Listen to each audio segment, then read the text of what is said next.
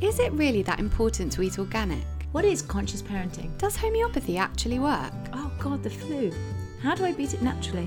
How do I prepare for birth? What are the benefits of meditation? This is Healthy Happy Home, the podcast that opens up discussions on every aspect of wellness. We explore the topics of natural health and well-being, holistic parenting, consciousness, ethical entrepreneurship, inclusivity and wellness, and anything else that might fall within those parameters, to empower you to live your healthiest, happiest, and most fulfilled life. Our intention with this podcast is to offer a space for those interested in expanding their well-being education and to create and cultivate a beautiful and diverse union of souls ready to join us on this wellness journey. Join us over on social media and subscribe to the podcast to help us grow our healthy, happy tribe. This season of Healthy Happy Home is sponsored by Mega Home Water Distillers, the most reliable and efficient home drinking water distiller. Mega Home are kindly offering listeners of the Healthy Happy Home podcast a 5% discount. Just use the code HHH5 at checkout. Thank you to Mega Home.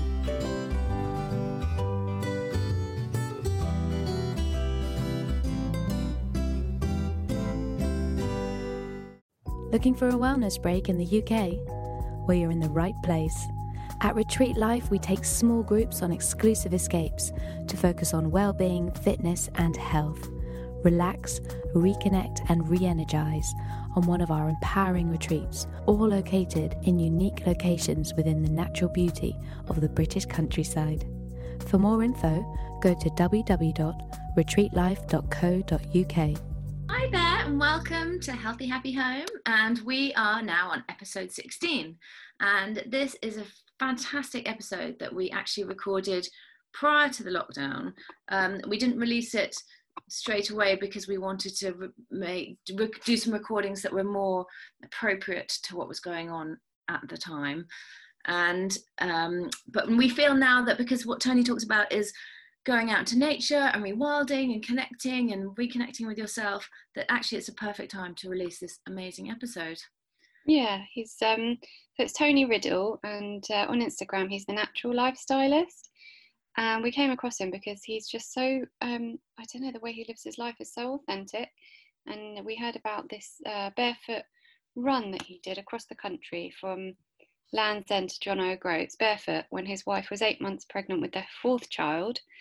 And they're amazing, and they're now doing like parenting courses, and their whole, I don't know, we just like following him on Facebook, on Instagram, don't we, because their whole kind of way of living is very inspiring. Yeah, he's another one that really walks his talk, doesn't he? He's like, the way they have the kids in their room and they all sleep on the floor, and after the episode we both went out and bought peace lilies because they're like cleansing for the house, and he's very inspiring. He's super fit, isn't he? I mean, oh my God, his physique's unbelievable, and what I loved about him as well is the cold water swimming, because I've just got into that, I had got into that during the winter, and he's a massive fan of the ice baths, isn't he? He was doing them every day during his run. It's just amazing. I just even like how he squats. I can't squat with both my heels touching the floor. He squats like how children squat. It's amazing. Yeah, and he had an interesting journey as well, because he was in the army, wasn't he? And then he was a personal trainer, and then he did Pilates, and he's kind of found this amazing path to where he is. And he lives up in Hampstead, doesn't he? So he goes up to Hampstead Heath, takes amazing photos. I just think Hampstead has such an amazing energy. It's if you're living in a city, it's the best place to live, because you've really got the energy of the heath, and then you've got it's just a lovely place to live, actually, with all the lovely cafes and shops, and it's easy to be healthy in Hampstead, even though it's in the city. It's a bit like it's like Richmond as well, where I live, in that park and the nature and the old oak trees. It's just, especially with being in the lockdown, you really appreciate that stuff so much. It's a great episode. We really enjoyed doing it, and it's been a while since we recorded it, so we're actually really excited to get it out and have you guys hear it all, and see what Tony is up to, and hopefully follow him on Instagram, because he's just super inspiring. Yeah, and he's doing lots of workshops online as well now, isn't he? So he's he's very active, very proactive. Yeah, very. Okay, well, let's get into it. today by the man who ran barefoot from Land's End to John O'Groats, the natural lifestylist himself, Tony Riddle. After 20 years of studying the modern condition and working on ways to free us from its constraints to achieve total wellness, Tony devised his natural lifestyle philosophy as a way to recharge, reboot and re-educate on the importance of realigning ourselves with nature for emotional, spiritual and physical health. As a natural lifestyle coach or lifestylist, Tony's work and his retreats and workshops are based around the premise that if we can recognise where nature is missing from our lives, we can reconnect with it and fall back in love with it, and in doing so can shake the angst-inducing monkey off our collective back. As humans, he says, we can create environments for ourselves to simply survive, or environments that enable us to thrive. We are the ultimate at adapting. However, the problem is that we can adapt to good or bad. So thank you so much for being here. It's a great intro. Excited. Well, Did you yeah. like It's that? my That bio, sounds I guess. great. But yeah, it's amazing, isn't it? I love that one. Weird? It always makes me feel a bit weird, you know. Should be proud though. It sounds Yeah, it's it's great. great, isn't it? Yeah, It's yeah. It's what you're doing. It's what you've done. It's what I'm living. Do you think sometimes we need that when you're living it yourself? It's hard to be kind of objective about your own achievements because you try and be modest and whatever. When someone reads it out, it kind of gives you that, yeah, I did do that. I kind of have this model at the moment. I was talking to this about on the radio on Monday, because I end up on Virgin Radio on Monday morning with Chris Evans. Yeah, and it was congratulations a on big that. thing, Yeah, right? Big audience, and it's suddenly an opportunity for things to go mainstream, right? Suddenly you're delivering breath work and meditation and getting out in nature and sleep to the mainstream, right? Yeah. Rather than being on the fringes. And in those moments, I just want to remain in divinity. I want to remain present. yeah. And so I try not to get too upregulated and excited, because I think the ego kicks in, other stuff kicks in. So, oh yeah, I'm on Virgin Radio. Yeah. And whereas I much prefer just to just flow with it and just breathe into it and It's enjoy funny. each moment. You know. It's funny how it was always called like alternative health. Yeah. And I was saying to my friend the other day, it's just so not alternative health. It is health. Like, what is the alternative? Like, no health, isn't it? It's like, why do we all call it alternative? Yeah, exactly. It's like when food went organic. Really, that's just real food, isn't it? That was food. Yeah. That was food. Rather than It should out be of the called factory. chemical food Yeah. or food. Exactly, It should be yeah, called. absolutely. I actually was with this. I took my son to an incredible cranial osteopath who's a healer this morning. I'm in Tunbridge Wells, and his parents. He's been treating since the 60s, and his parents had this house. It was theirs. And his father was the pioneer of alternative health in this country, health, quote unquote, doing reflexology, doing healing through the feet before people knew that reflexology was a thing here. Yeah. And his mother qualified as a naturopath, which had a different name, in 1935. It's not alternative. This is like... It's the ancient wisdom as well from is. a lot of old cultures, isn't it? That Well, I in think England we're just kind of readopting at times. But it's also the stuff that we've lost from having elders. Yes. We have elders now, don't we? Yeah. So we have old people, not elders. Yeah. So it's like we're rediscovering in a way. Yeah. Trying to come back to the village. And it's nice as well trying to because get back to the circle, that circle of trust and the inner circle and stuff that was passed around the fire and its wisdom, and trying to reconnect with that somehow. And I guess it has to be kind of not repackaged, but every generation in a way engages with it in a different way. So you're kind of giving back the old information, but in a more modern, accessible way, I suppose. Absolutely. I since changing my moniker to the natural lifestyle, it's been amazing watching the transformation come, because prior to that it was rewilding all the time, which is now becoming that's coming mainstream. But originally it just got people's backs up, really, if I'm honest. They had kind of a reaction to it, and we were discussing what we called zoo humans versus wild humans, and no one could understand what it was to be a wild human because they saw it as primitive, and yet they didn't want to be called a zoo human. That's an insult, isn't it? So then simple little branding exercise, rebranding, and calling myself the natural lifestylist, things just blew up. I'm not doing anything different to what I was doing in the past. It's just, again, it's style and understanding natural lifestyle. Well, you're using a term that people associate with, because wellness has become a thing now, hasn't it? So that's accessible, and people are okay with the wellness industry. They're okay to go to maybe a yoga class or without things being thrust upon them. So I suppose that term is more... It's no longer alternative. It's no longer alternative. But we were just talking before. We usually start our each episode saying what's our intention for the episode. which we did before the show, like between us as an okay. as an energetic thing. But I suppose, what's our intention for this episode? Yeah, what is your intention? Come on, I'm intrigued now. Our intention is for you to explain to people so that they understand and can engage with it in a way that they can make little changes within their life. Like you don't have to change your whole life to go and live a more natural lifestyle. Because so we said you can do some great little changes. Yeah. And what we like about you is you really practice what you preach. Walk your talk. Walk your talk. And you live in Hampstead, so we're in London. We live in London, and not all of us can just up and move to the sticks and be like, I want to live life in the country. Sometimes we have to be where we are and make that work.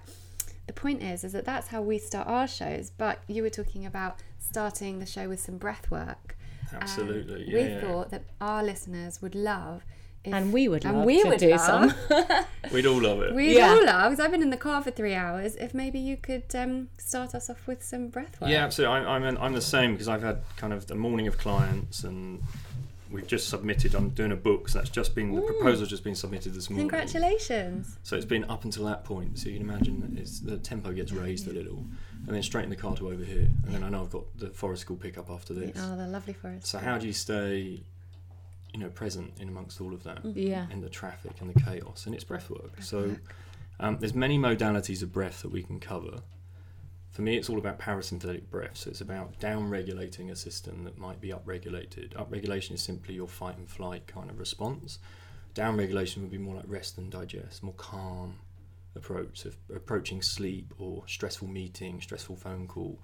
Or for me, it could be stressful commute on the way back, and I'm about to walk into the house and the kids are waiting for me with a screaming newborn, and they've been waiting for 8 hours, which seems like a lifetime for them. It's forever.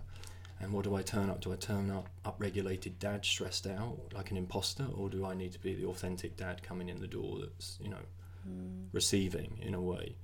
So this is a very simple breathing app. It's by a guy called Eddie Stern. It's just called Breathing App. Okay, and we can put that in the show notes. Exactly, I love saying show notes. I love saying show notes. Put it in the show notes. I know, it sounds so fabulous, isn't it? It's such a pod, isn't it? And with this, you can set tempos, so ratios. This is going to be a 4 and 6. So it's a 4-second inhale and a 6-second exhale. Okay. And we're going to revert to nasal breathing. So what you do, you're going to inhale rather than into the nose, which sound like this.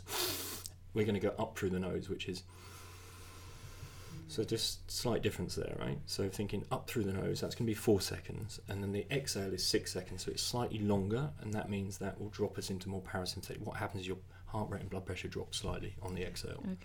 Okay. With this, we can set a timer. So we're going to just do 2 minutes. Everyone has 2 minutes, right? Yeah. So everyone listening can do it as well. Pull over, we're all going to stop from second. Pull up. No, you can actually do this driving. Oh, cool. It's just down regulation. Yeah. Okay. Just don't close your eyes. Right? And so it's a 2-minute round. So basically 4 seconds in, 6 seconds out. Okay. We know that's only 12 cycles of breath is 2 minutes. So you can do that just as you're approaching the door when you arrive home. You can do it before the stressful email, the phone call. Every relationship around you will improve for it. Including the one that you have with yourself. Right? Okay, great. Okay, so we're going to start. So the first sound you're going to hear is an inhale, which is 4 seconds. I'm going to put this to the mic. That might help. Yeah, absolutely. Here we go. And then an exhale. So an inhale up through the nose. And an exhale. Inhale. Exhale. Inhale. Exhale.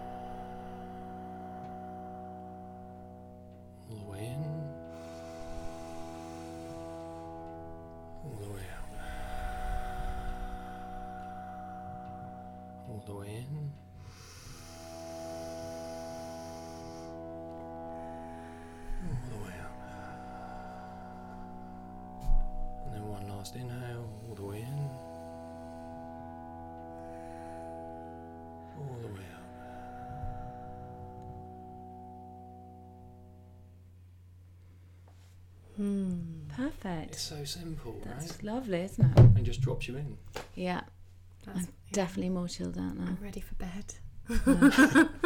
I get quite overexcited though sometimes, and I kind of love it because it's kind of like yay, but actually it's not. It's quite tiring after a while to run at that kind being of up there? Yeah, being that. Oh, absolutely. Sort of, yeah. Because again, it's okay to be alert and up, alert. Yeah.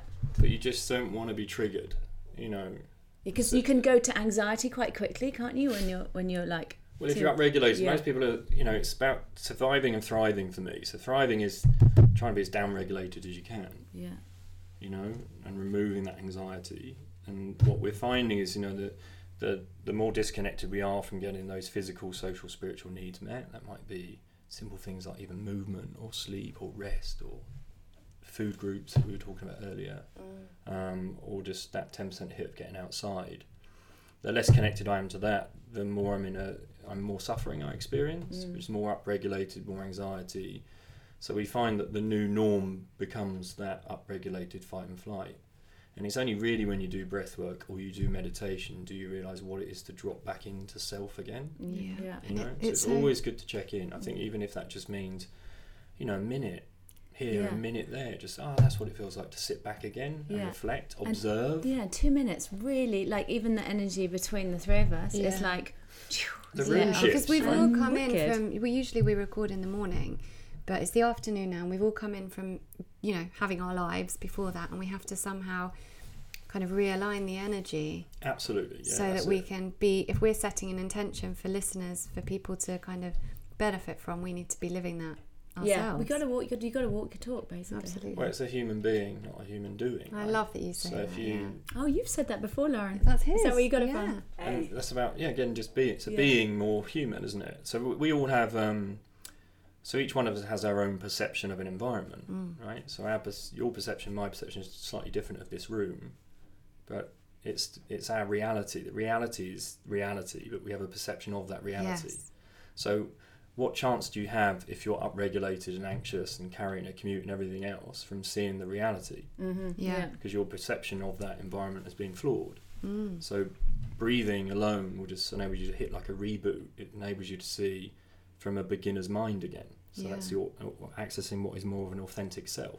Because when we talk who about you really are, not the mask. Yeah. I'll explain that. There's a guy called Bruce Parry. Do you remember Bruce? Yeah. So Bruce was telling me about this tribe that he went to see called the Bengeli tribe. And they are... My husband loves his programs. What he would say is completely just being, right? Like being. And he's done a lot of work, Bruce. A lot of work. And he said it was just being with them for a short period of time. He felt, for the first time in a long time, like an awkward Englishman.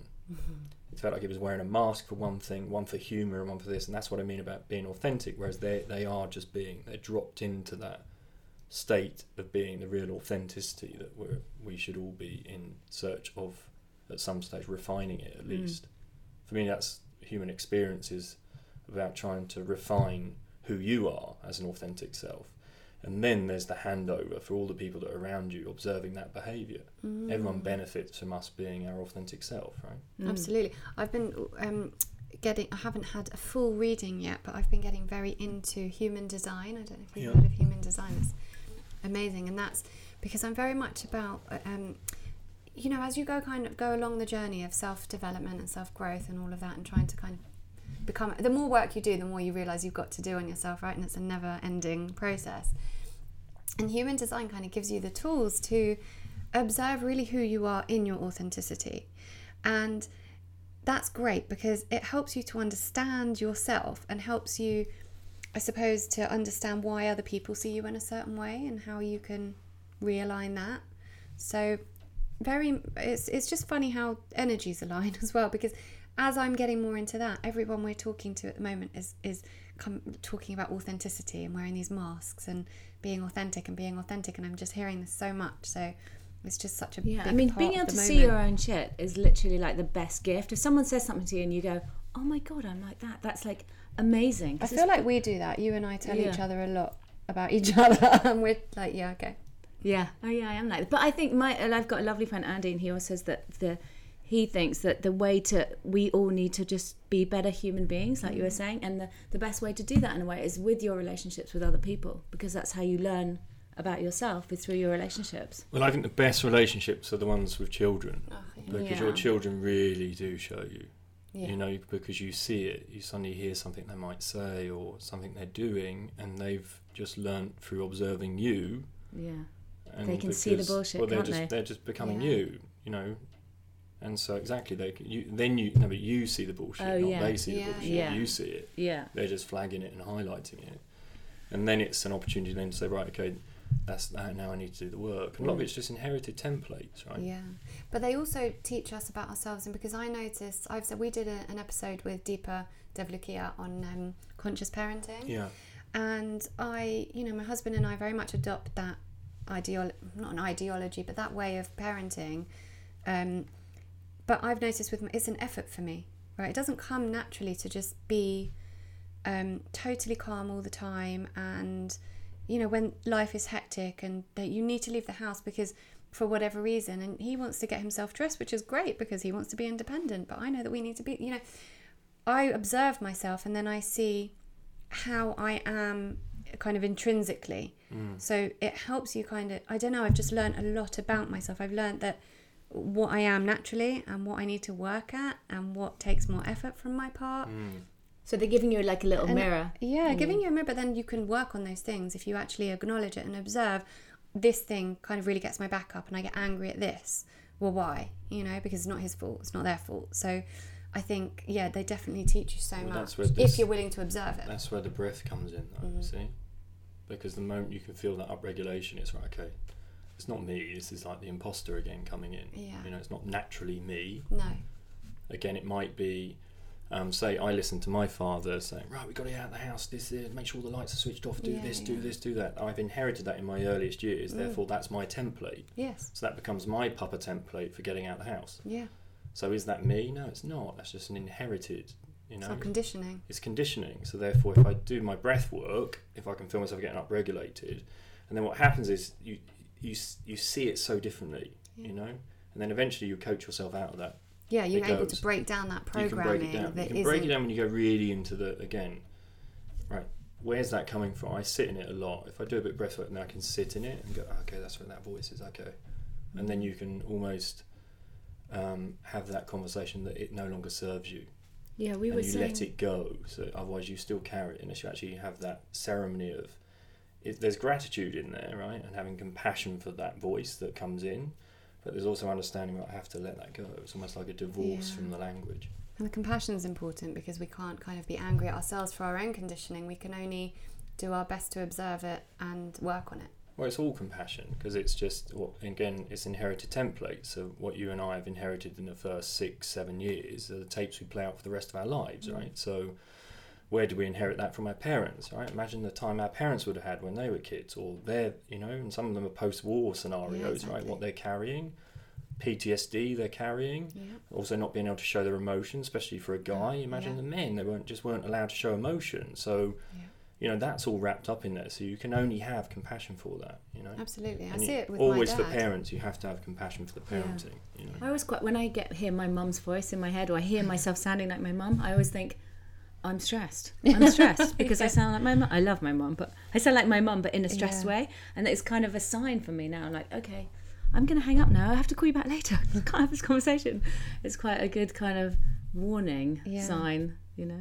So you think it's all about breath work and that's it? Because you've got 4 kids. It's not all about breath. I think it's just this upregulate, the understanding when you're upregulated, when you need to downregulate, when you need to be calm, you know. And then stepping outside and observing a little. I mean, an example of that, I was walking to the tube one morning, so I'm tapering it back by 10%, and I stroll and I roll through my feet, and I arrive at the tube and get past the gate, and I'm standing at the lift entrance, and this guy comes tearing in, barges next to me, and then the doors open, and again tearing in, he's waiting at the next door for the door to open. Lift went down, everyone in the lift knows this guy's, you know, upregulated. He just feels, you know, you can feel the energy off of him. Doors open and out he runs, and it was very much like that cartoon Scooby-Doo type running on the spot until slam he just hits the deck, you know. brushes himself off, has a look round as if it's everyone else's fault rather than his, and then off he tears again. And then I again just carry on my 10%. Slow to the steps, walk down the steps, and guess who I arrive standing next to on the platform? It's the same guy that slipped over and cracked his hip. So, I mean, in terms of being of service, there could be that compassionate voice coming in that, he could be in a real rush to be somewhere. But it's, you might not even make it if you're tearing around like that. Yeah. And this at what cost? Yeah. At what cost? And then that's not just people on the tube. There's people in cars driving out there. We live in Hampstead on Frognall, and it's like a 20 mile per hour speed limit. I've nearly been hit 3 times on the crossing at Arkwright with the kids crossing, where people were just tearing up and down the hill, not in their body, you know? Yeah. So even if you're doing something that's, super, in the modern world, like driving, you still have to be in your body and make this this natural lifestyle. Again, because we're all so upregulated, right? Yeah. We're all so distracted. Like in my parents' day, my dad would have, that 10. He'd have that 10%, and he'd sit in the chair and he'd rest his eyelids, and everyone would say, "What? Are you asleep?" "No, I'm just resting my eyelids." It's like a form of meditation or breath work. That's all they did, right? But they weren't in their rest looking at their iPhone and upregulating that way. Yeah. So it's like we've removed the rest, and we're always on. Yeah. So if you don't take opportunities to step back, how do you observe your own behaviour within it? And also, what example are you giving your kids if you're driving around like a lunatic around Hampstead on a school run, and there's a crossing and you've nearly run another parent over with kids? Yeah. Is that what you teach people with what you do? Where you take people on a kind of like a rewilding and going back to the nature of how they sort of perform and behave and live? Is that what you... talk about rewilding. So under the moniker of the natural lifestylist, it was a bit of rebranding, right? So I started off as almost like rewilding, and we would have this term zoo humans and wild humans, right? And people were insulted by being called a zoo human, and they couldn't relate to being wild. It seemed primitive or through judgment, they'd have a judgment of what it meant to be a wild human.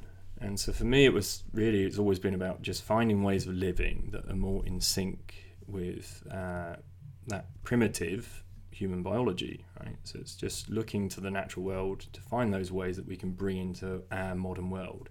It doesn't mean giving up on, your modern world. I have an iPhone, I drive, but it's also honouring the fact that we are this. It's in our hardwiring. We're still these natural beings, right? Yeah, we are from nature. So like your circadian rhythms and things like that. Everything is still aligned. So it doesn't mean, I'm not like saying you have to live like Captain Fantastic or anything like that. It's just, okay, how do I thrive in a modern environment? So that can be looking at people's sleep, but really the habitat in which they sleep, not the habit of sleep, because the habit is driven by the habitat. Right, yeah. So if you look at sleep in nature, there's a study of Professor Siegel of the University of California looks at 99 tribes people, and they're from 3 different geographic locations, so 33 members of each tribe, and they look at them for 1,165 days. Wow. And within that, they discover that not one of those people are sleeping for 8 hours, whereas we're led to believe that if you don't get 8 hours, you're suffering from a sleep debt or sleep deprivation. And off the back of that, you're prone to diabetes, obesity, fatigue, inflammation, and all these things. But again, that's more stressful. So then I end up more people coming in and going, I'm not doing 8 hours. Well, okay, let's look at nature as an example. No, they're sleeping between 5.7 and 7.1 hours, right? No one's diabetic. They're certainly not obese, and they don't look like they have inflammation. They're some of the most amazing specimens, right? So then we can say, well, what's different? And it's the habitat. Yeah, there's so many variants to it. Right? Is that the biological? I've heard you talk about biological norm. Darkness or something. So their biological norm is their social norm, right? Yeah. Whereas our social norm is often biologically extreme. Right. So what I mean by that is a simple thing like heating, light bulbs, air purity, right? So they don't have the ability to create sunrise at sunset, So when it's sunset, sun goes down. And when that happens, this amazing thing through melatonin starts to be introduced through the body, and it starts to creep in at 6, 7, then by 10 p.m. it's at its peak. Melatonin then is one of its primary roles is the regulatory system for your digestion. So it helps suppress ghrelin, which ghrelin is telling you I need to eat, and then it picks up leptin, which is then suggesting I'm satiated. So firstly, you don't need to eat after that time because your hormones are in check. So what else do they have? They have air purity, right? Really clean air. The temperature's a lot lower, so they don't have central heating. They just have a fire, and the fire's there, and they keep the fire going, hence not being able to go to sleep for 8 hours.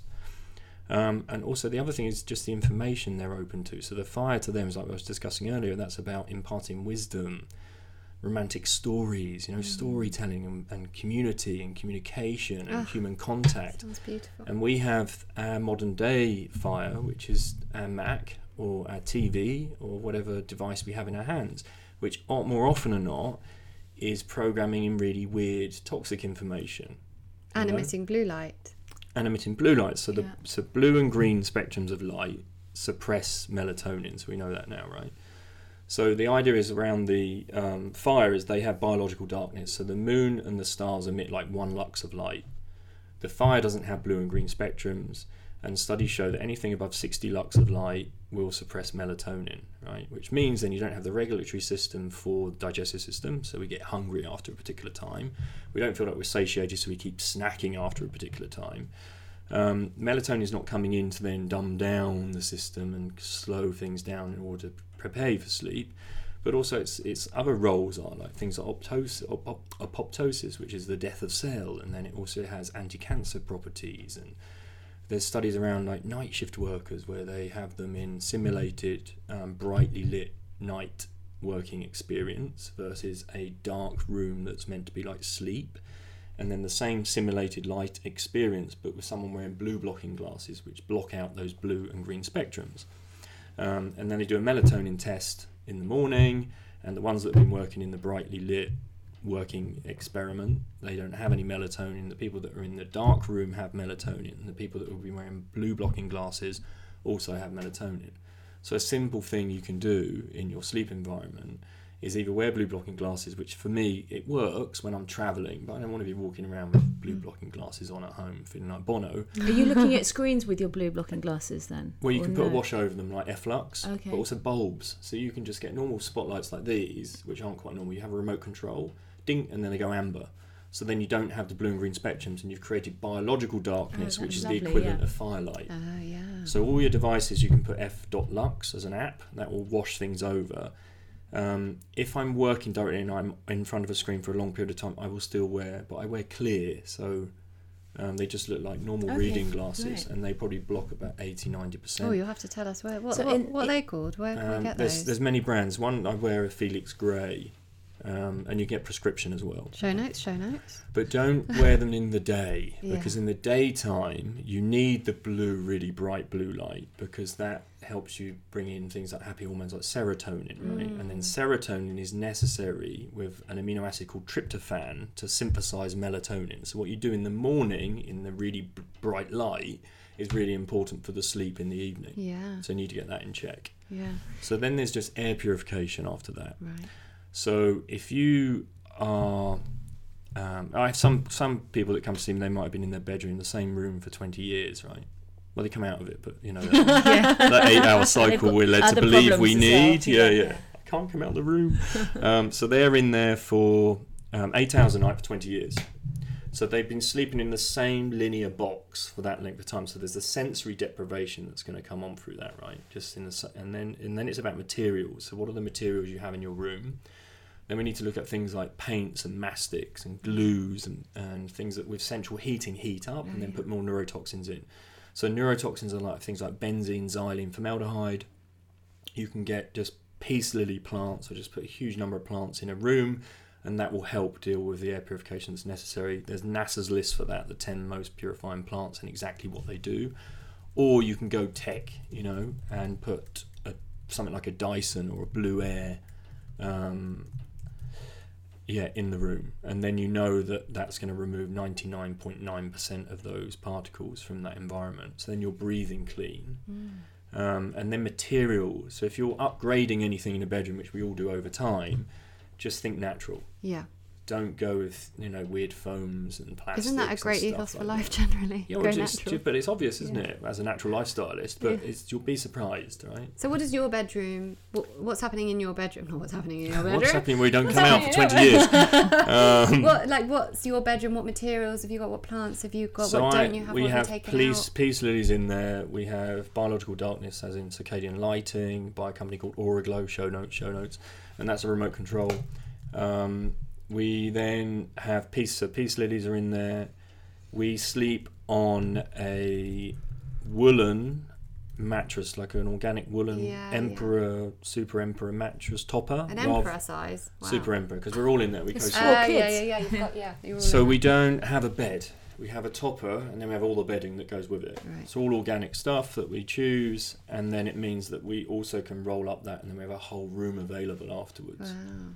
And you're sleeping on the ground. So it's just a topper. And it's you're not ground a living. mattress. I did that with Arthur, my son, who's 18 now. But I remember trying to breastfeed him, put him back into a cot, and then having to try and stay awake. And after a while, I was like, right, forget this.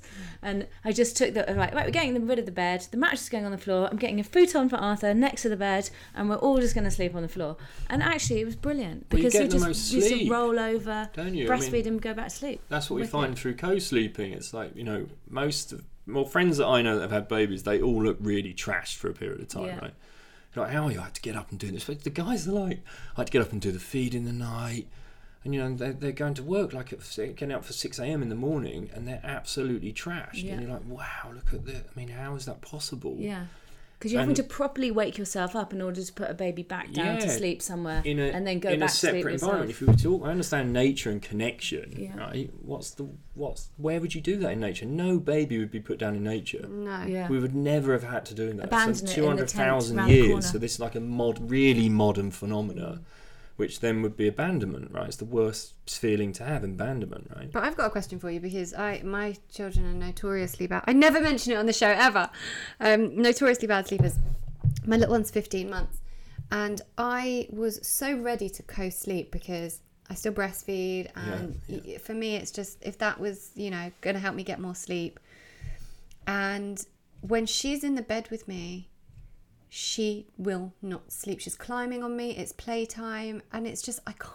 Maybe you need a bigger bed though, because that's what I did. I've got a Super King. It's pretty big. I had a bed, like a futon next to my mattress, so it was. Our bed's pretty big, I got to say, and there's plenty of room for her. She just sees it and how old? She's 15 months, but it's funny what you. I thought you said 15 for a minute. Yeah, still breastfeeding her at 15. Maybe she's not used to it now. So maybe it's something in a way that you need to. We tried. You know what? We tried it becomes the nerves. So I would basically start down regulating the environment first. We do. So really all the lighting off, even candles. Yeah. And then simple things like breath. All the things you were saying, because a friend of mine, Claudia Simon, she's a holistic sleep coach. And she gave me this information that I hadn't heard before because I wasn't comfortable with the whole sleep coaching idea. But she's done this kind of gone into the holistic side of it, because she's a doula as well. And all that information was what she'd given me that I didn't really know about, increasing the melatonin levels. I've been brought up in a house where it must be really warm at bedtime and heating up. And brighter the lights, the better. Not even that, but just the heating and being warm. And now we turn off the heating. Great. And heating's off all night. Yeah. And that did help. That changed things for sure. But it's still a bloody nightmare. What time is it though? Well, we start the whole routine at 6 and lights go dim. We do a bath with sensor lights, really low lighting with the bath, lavender in the bath, got essential oils burning. Maybe she just doesn't need so much sleep. And do you think people... I do. I need a bit more. You need to go to sleep before her. So we've created now with Tallulah, Lola, and Millie. Katerina and I would actually just go, we're going to bed, and we just go to bed, and then Lola, Millie, and Tallulah will just, when they're ready, they go to sleep. So it's not like we actually say, oh, if you want to stay up, that's fine. Just, everything's safe. Tallulah's little, right? How old is she? Tallulah's 3.5 now. 3.5, right. But your baby is tiny. And he's out by 5, I think 5:30. Presumably still waking up through the night. Not really. It doesn't really sound like he wakes up in the night so much because he's right next to Katerina, and they have an amazing ability to find the boob in the night. Yeah. And then Katerina just kind of stirs a bit, and then she goes back to sleep. So she's been sleeping, amazing sleep. So he might go down at say 5:30. Katerina will have a power nap at that point. Oh really? and then we all go to sleep at around 9. So you got to maybe like, this is great. This is really expansive for people, because in our modern life, and even for me, and I live, quite an extreme natural life in many ways, but this is new information for me, because in my mind, and I suppose our modern minds generally, 5:30 is like, we're doing dinner and we're organising, like, how does she take a power nap? You've got 3 other kids. Well, it's just being organised, isn't it? Like we just have a different timetable, so we all wake up at 5 a.m. or 5:30 rather than 7:30. Yeah. And then we all go to bed that bit earlier. Right. And then I cook. I'm quite happy cooking. So what time do you go to bed? Either 9 or 9:30. I want to be asleep and out by 10. It's kind of... It's the new 9 till 5 for me. That's where the real work is, right? Yeah. If you can get down, get your routine done, so you're in the bed at 9, knowing that you're going to be asleep by 10, because melatonin's at its peak at 10 p.m. Yeah. So that's when you really want to be nailing it. And then there's also between 10 and 2, I think, is the human growth hormone cycle. So anything after 2 a.m. is really a bonus.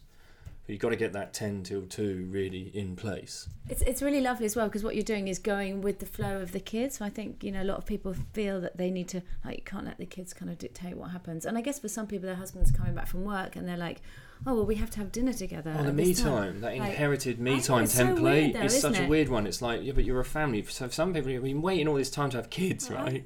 Be with them, and you be a family and be a tribe together. Do it together. Yeah. You should be able to discuss anything in front of your kids anyway, right? And some people sort of stay up for that extra few hours because, like, I need to have a wine, I need to have relax for the evening. Yeah. But then you're like, you're going to bed really late, and then you're getting knackered. And then what do the kids want to do? Yeah.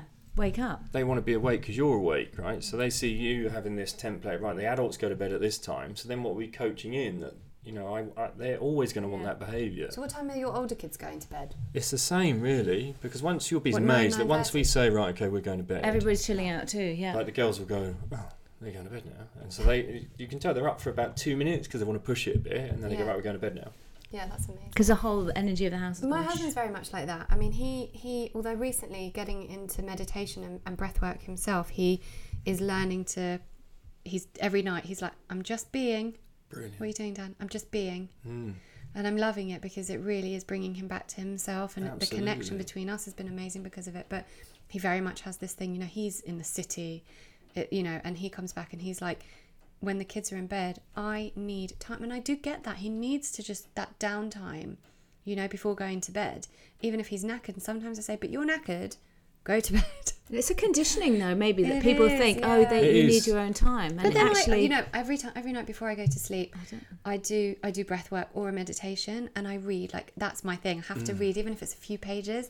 That's my downtime. So I do get it. Like, I need that thing that's just mine. It's not for the children. 'Cause I'm still a human being.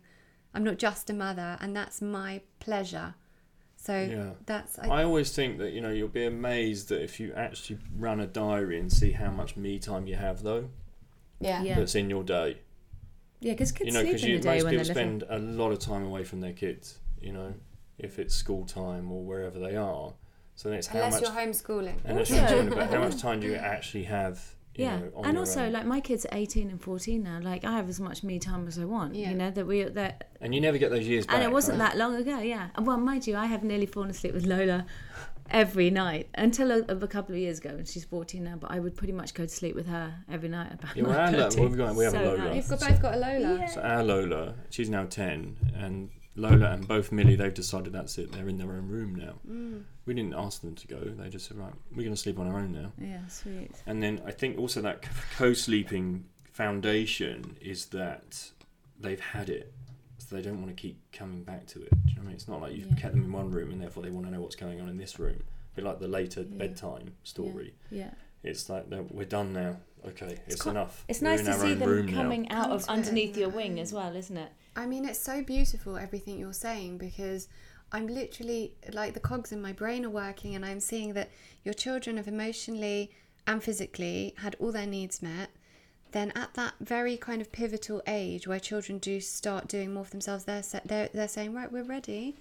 And it's not the parents enforcing anything on them before they're ready. And you're watching them kind of the proverbial fleeing the nest. They're not fleeing the nest, but ready to kind of take that next step towards independence. And it just sounds so nice. But you want them to go from under your wing, though, don't you? Like as they come into the teenage thing, they want a bit more of their time. You're very good with that, because I feel like when the older my kids get, I'm like, oh, I want to hold on to the baby stage, and you're very good at kind of appreciating each age. Yeah, I think you have to basically you want to give them the best foundations, don't you, emotionally? You know. Yeah. And then so when they're ready to go, they're ready to go. So it's, first of all, it's the emotional layer. Really get that right, you know. So have all those emotional needs met, let's say. So what are then the emotional needs, right? So we know that's that contact, the human connection the whole time. I was on Chris Evans talking about elimination communication, right? No nappies on my Monday. friend Daisy does that. And again, that was a classic example of that, because that for me is rewilding, right? So it's about rewilding the behaviour at a very early age. So we did that with Tallulah. And we were living in. Can you explain what that is for people? Yes, we were living in Ibiza at that point, so it was actually easier, much easier. It's so much easier. When but it's hot because we have that now as a template, we can now do that with Beau in London. Whereas it originally with Tallulah, it felt like whoa to be able to then say that we're not going to use a nappy or a no diaper, right? And so the idea is that Katerina firstly would build this really strong bond with Tallulah at that time. And so that she knew all the signals, right? A signal for everything. When she's tired, like all the senses. When she needs when Tallulah would need to feed, and in this scenario would be when she needs to go to the toilet. And then what would happen is she would take Tallulah out of the sling and put Tallulah so that she could wee or poo, whatever she needed to do. Not over a potty, just whatever it was, right? Mm-hmm. And so that Tallulah would suddenly get to this stage where she realises she's being heard. I think that's the most important. So that's going into that emotional layer again, isn't it? You understand your child, and they're giving you a signal, and you're listening rather than putting a nappy on and then coaching them into pooing or weeing in a nappy for a period of time. Some cases 3-4 years now, right? And then you would then tell your child that what they've been doing is wrong, that they need to now go here. So everything you've told them for 4 years isn't right. We now need you to do this instead. So there's that wrapped up in it. But for me, it was more about making them aware that you're hearing. And then what would happen with Tallulah, her signals would get stronger. And that meant then I could understand the signal. The girls could understand the signal. And then Tallulah, within, I think by 11 months, she knew when she'd basically do a wee or a poo on the floor or something, let's say, and then she'd be off, she'd pick something up, she'd wipe it up, and she'd take it to where she knew that it had to go. Wow. Right? Just amazing, just that. And what kind of age was she then? About 11 months, I think. She was already wicked, in the body like that. So has Beau not been in nappies at all? No, he's in. We've got the little reusables. But already that's changing. So we know he's got a certain wiggle. He needs a wee. Yeah. And then we get him into a squat when he needs to do a poo anyway, so that helps him. It's funny because some kids, I think, wake up at night because they are going to the loo, aren't they? So that's why you kind of stop trying to feed them too late, because they're conscious of weeing, aren't they? Even babies, I think. So it's that. So how do you really refine that for them? And again, for me, the human experience is always about we've got to refine. It's about refinement. So how do we refine this experience? And for them, it starts really early. Don't dumb their senses down. How do we really enable them to explore it? You know? I feel like we do that because of our modern lives, and because I always say we live in this age of convenience parenting. Everything has to be easy, and when you come back to basics, it's not easy. It's the natural way. It's not necessarily the easiest thing, because people who are going to work and this and that, they haven't got time to listen to their children's cues, and that's why we're kind of rushing our children to do all these things, or moving away from nature because it's not convenient for us. Because I don't know many people that would be as committed as Katerina, as we've lost a bit of community as well, we've lost that sense of connecting to our children. You have the several mothers, several fathers, right? Yes, scenario in nature again, right? So if you look at Gabor Mate's work, it's fascinating for that. So even like if the mother was experiencing any trauma, let's say, then the other mothers would fill in the void, so the child wouldn't inhale or inherit. It's both inhale and inherit the trauma, right? Yeah. Oh, it's so and mothers get we're burnt taking out, that really. on, right? Yeah. And then mothers do get burnt out, but they're also getting burnt out because I feel is that they innately know that what they're doing isn't how it should be aligned with their child. So it's almost like this. It's not quite working together. Yeah. That's so true. Didn't You know? I say that to you? I said that to Tilly a while ago. I said the time when it gets the hardest with Vida is the time when I feel the most disconnected. When I'm trying, I'm like, I just need her to sleep now, and I try all these kind of methods, and it's people say, do that, and it's not me genuinely connecting with her and listening to her and using my maternal instinct. That's the time when it gets the hardest. But then, in a way, we try. We encourage people now to follow their instinct, don't we? And you tell your kids, see what did you think? Did you think that was right? Trust your instinct. And that's something that we have kind of lost along the way, that's coming back now. But so maybe you're not as confident with your instincts as you might have been 400 years ago, But again, a simple thing like this, elimination communication, then you are telling them to trust that feeling. That's the refinement be tuned I'm talking into your about. body. But again, it means a totally different landscape. I'm involved with doing a co-working space with someone, and I kind of had this vision for the future being, because it's moving away from a full day's work anyway. It's going to be minimised. More people are going to work from home over time anyway. Yeah, they are already. So then the entrepreneurial woman of the future, father of the future, can then do the full 9 months in, 9 months out. You can be carrying your child for those 9 months. There should be work environments. We have what is it called? The Albright. I went for a meeting at the Albright, All Women's Club, right? Yeah, like the Wing. You should be able to take a baby in a sling, right? You should be able to go into a co-working space now with a baby in a sling, because guess what? When the baby's needs are met, they're not crying, are they? Yeah. They're, and what's the worst thing for a woman to be faced with, right? This conversation between career or nurturing the child. It's got to be really tough. So that's probably the real stress that's in there. So we could, in theory, in the future, start to remove that. And then we bring continuum concept in, which is, if you think continuum concept, which is how, that she actually looked at children within tribes for a period of 5 years, let's say, and went back to the tribe because she realised that within that period of time, oh my God, the children weren't crying because they had their needs met, right? So it's not like the Office of Future would be full of crying babies, because the babies would have their needs met. So it makes it a lot easier to navigate that. Yeah. And again, you end up then with a more emotionally balanced mother and babies and child growing. Yeah. You know? Because the kids are really affected by the environment. So if you're like relaxed and chilled out, the kids are in a relaxed, chilled out environment. Yeah. It's no judgment, right? I've got friends that put their babies already into nurseries at like 8-9 months, right? So if you understand, to go to work. because they have to go, but in the current model of what that work is, but that's what almost needs to shift that environment. Because if we understand emotional well-being, and it takes, say, the last trimester plus the first 3 years for true emotional development to occur, should you really be disattaching? Yeah, I love that bit. Is that they say in that period of time, the first 3 months of the baby is like the fourth trimester, but you're saying it's actually more like a year. It's not just the first 3 months. The first year they that's need to be different. I think with the fourth trimester. No. So last trimester plus 3 years is your plus 3 years is your that's 1,000 days, isn't it? And that's your emotional development. Then you move into like the imagination brain, and then the intellectual brain, right? So it's. So the emotional of those first 3 years, you want to be. But there's more to it than that. There's things like microbiome, for instance. Your microbiome. Don't get me started on microbiome. It only reaches maturity at the age of 3, right?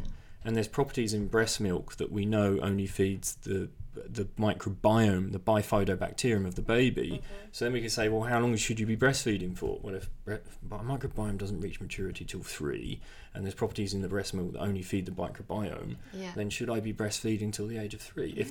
If that, again, that would be in nature, what would be happening. So for all those people that keep asking me why I'm still breastfeeding, that's a really great answer. It really is, but there's the emotional connection, because 3 years is the emotional brain, right? Last trimester plus 3 years. So they get all the emotional, because the boob isn't just milk, it's many things, isn't it, right? Rather than a dummy or a pacifier, it actually has an emotional being, And then there's the microbiome that goes with that. Do you know why this is so incredible? Because it's amazing to hear it from a man.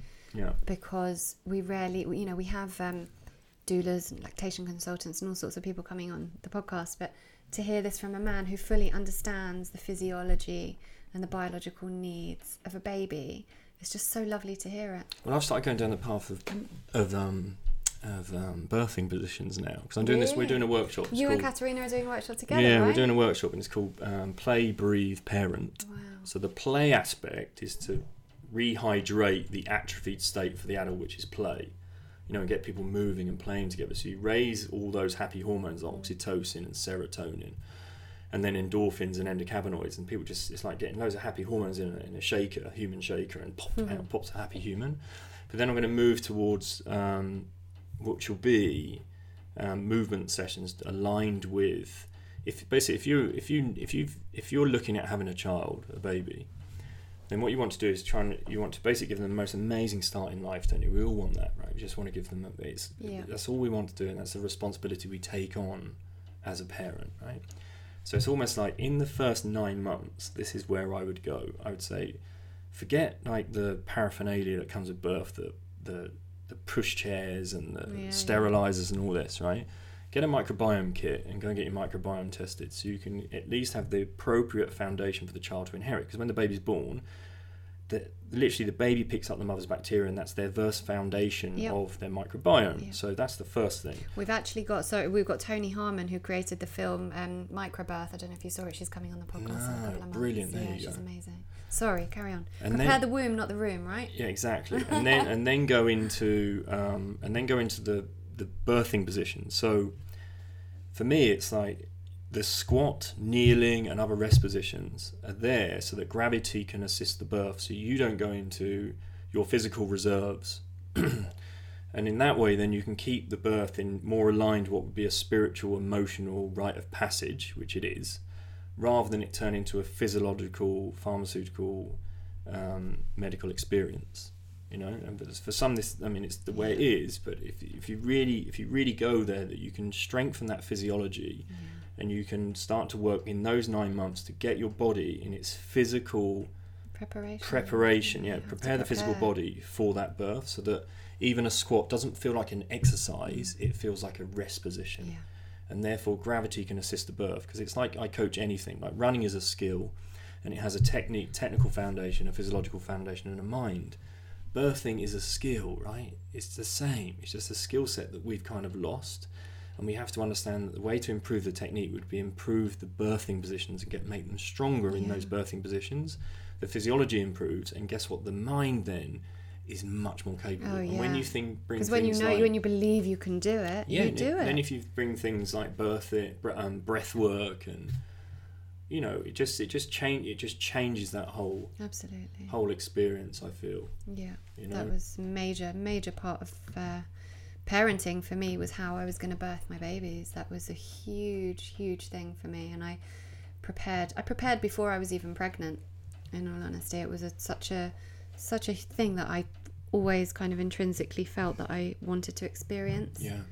And it's not to say things, you know, things might go wrong. It happens. Yeah, right? Of course, but it's getting you. It's like saying you're giving yourself the advantage, because if the mind is relaxed in the moment and the physiology is that I can handle this, and you've worked on what the birthing positions will be, so you're strong enough for that, you can physically cope with it.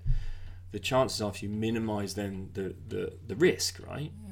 But it's not to say things won't go wrong. You're allowing the natural hormones to do what they should do. And gravity, but allowing gravity to do its job. That's the point. And then it doesn't turn into this physiological trauma, and it becomes a trauma, right? So it's not just traumatic for you; it's traumatic for the baby. So its first template's almost that.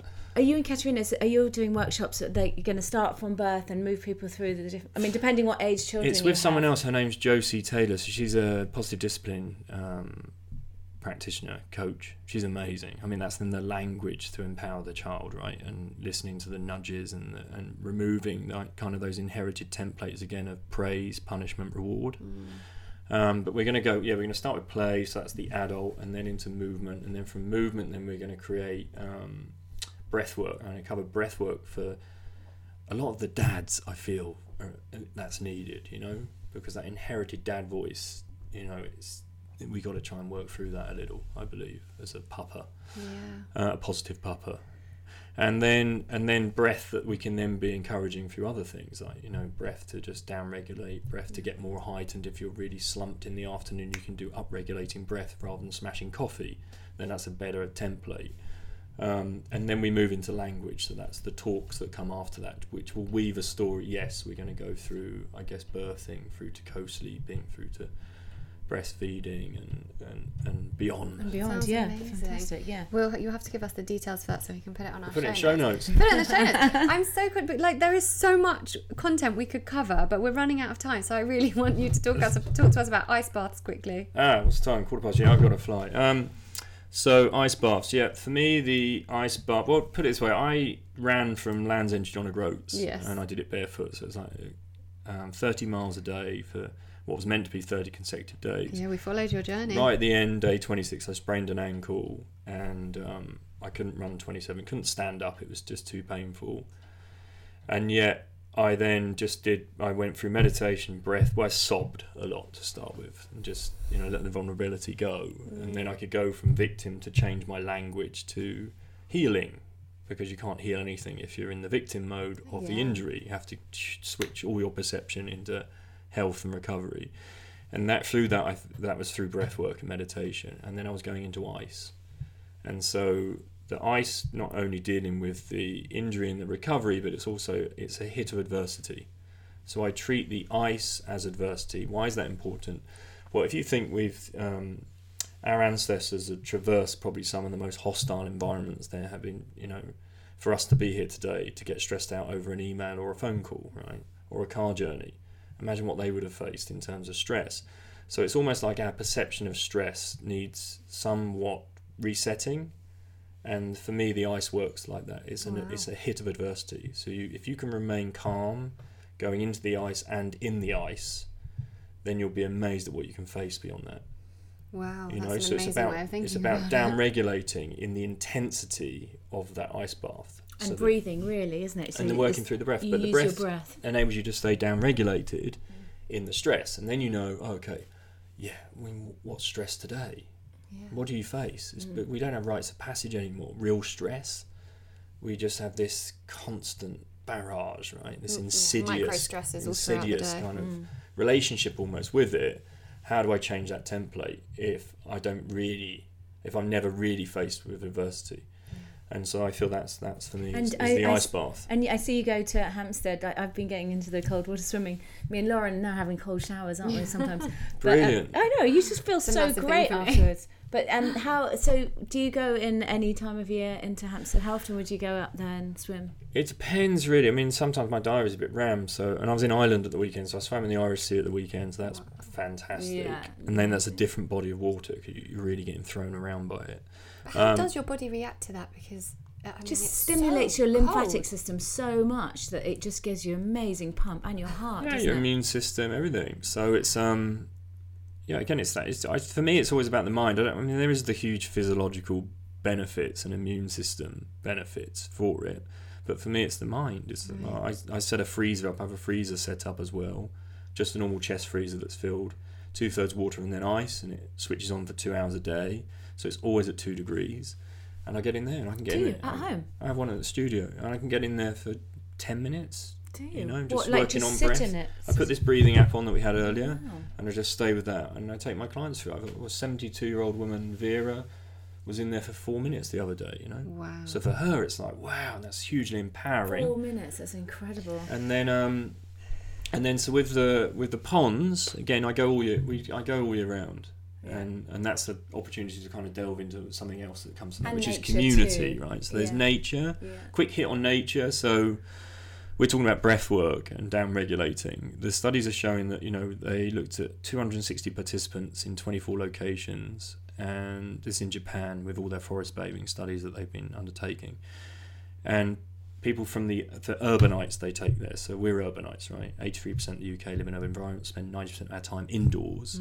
So what they're showing is when you take those urbanites and you put them into nature, within 20 minutes there's a drop, 13+% drop in cortisol, their heart rate, their blood pressure drops. So they go from a sympathetic to a parasympathetic state in that moment. Yeah. So just 20 minutes in nature has profound effect. Yeah, so a quick dip in the pond.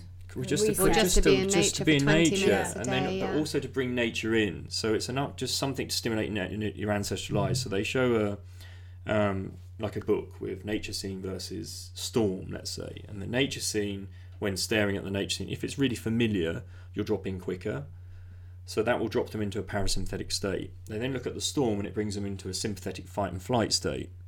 Now, the same thing happens with a storm as they show them an urban setting. So understand that the urban setting for us will stimulate that response. That's why you have to taper it back by 10% and work with breathing so you remain in a parasympathetic state. Otherwise, you're responding to the same scenario as the storm. Then, if you bring more nature into an environment, the more plants you have, the more greenery, the more you can down-regulate and stay in that profound state. Wow. Perfect. That's amazing. That's really good Yeah. advice. It's great because it means that people are not going to think, oh, well, I don't live in the country, so I can't have this life. But we can't all live in these rambling piles in the country, can we? No. And also, you know, it's not that great. City life's amazing, really, if you tune into it. I agree. Like Hampstead, I don't own a car. I use a zip car when I need a car, right? And the rest of the time we walk, right? My friends have moved down to Somerset. You can't walk anywhere. You have to drive everywhere, right?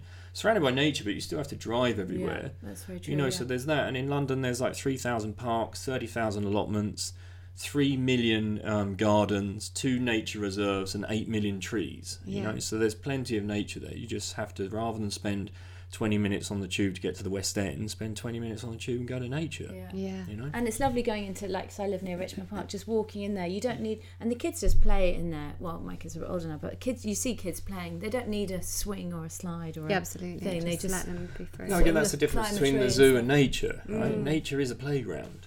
Yeah. You know, but again, that also comes down to the adult behaviour, you know? But we spoke about And the this with convenience, Dominic as well. right? Funny because though, children kids were like, observe, I don't want to right? go. No, I go in you there, take them in. it's me that go, you know, Yeah. I go in and I also do a bit of climbing and I do a bit of balancing.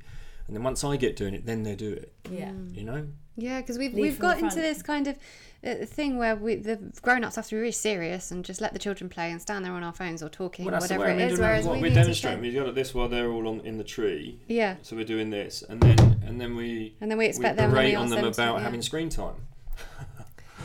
I'm Anyway. so upset that we have to wrap up. I feel like we're going to have to get you back again. We can do another one. Because there's so much content I've got written down here. Questions I want to do an needed outdoor ask one you. with you. I have to go and do. Maybe go we'll and do it a in walk. Hampstead. That'd be Maybe wicked. we'll do it in Yeah, Hampstead. yeah, That'd be we can amazing. do a little dip. Yeah. Oh, Oh, yay. maybe you and Tilly could do it. Yeah. But it was so We do a much 3-minute podcast in the water. I'll stand out of the water Yeah. and record you both. Yeah. But no, I think people are going to take so much away from this. So thank you so much. Yeah, Thank you. Thanks for very having me on. much. Thanks for And having me hopefully on. we'll get you back on again. Boom, Yes. there we go. We hope you enjoyed this episode. If you took anything away from it that you think might benefit others, please share with family, friends, or on social media. Most of the podcasts we have grown to love ourselves have been recommended to us.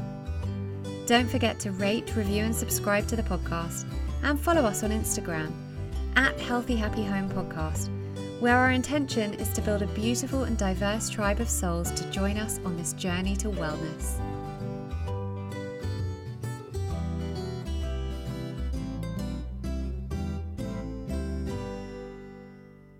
Thank you to Mega Home Water Distillers for sponsoring this season of Healthy Happy Home. Head over to megahome-distillers.co.uk to learn more about the most reliable and efficient home drinking water distiller on the market, and to benefit from a 5% discount as a listener of Healthy Happy Home by using the code HHH5 at checkout. Thank you to Mega Home.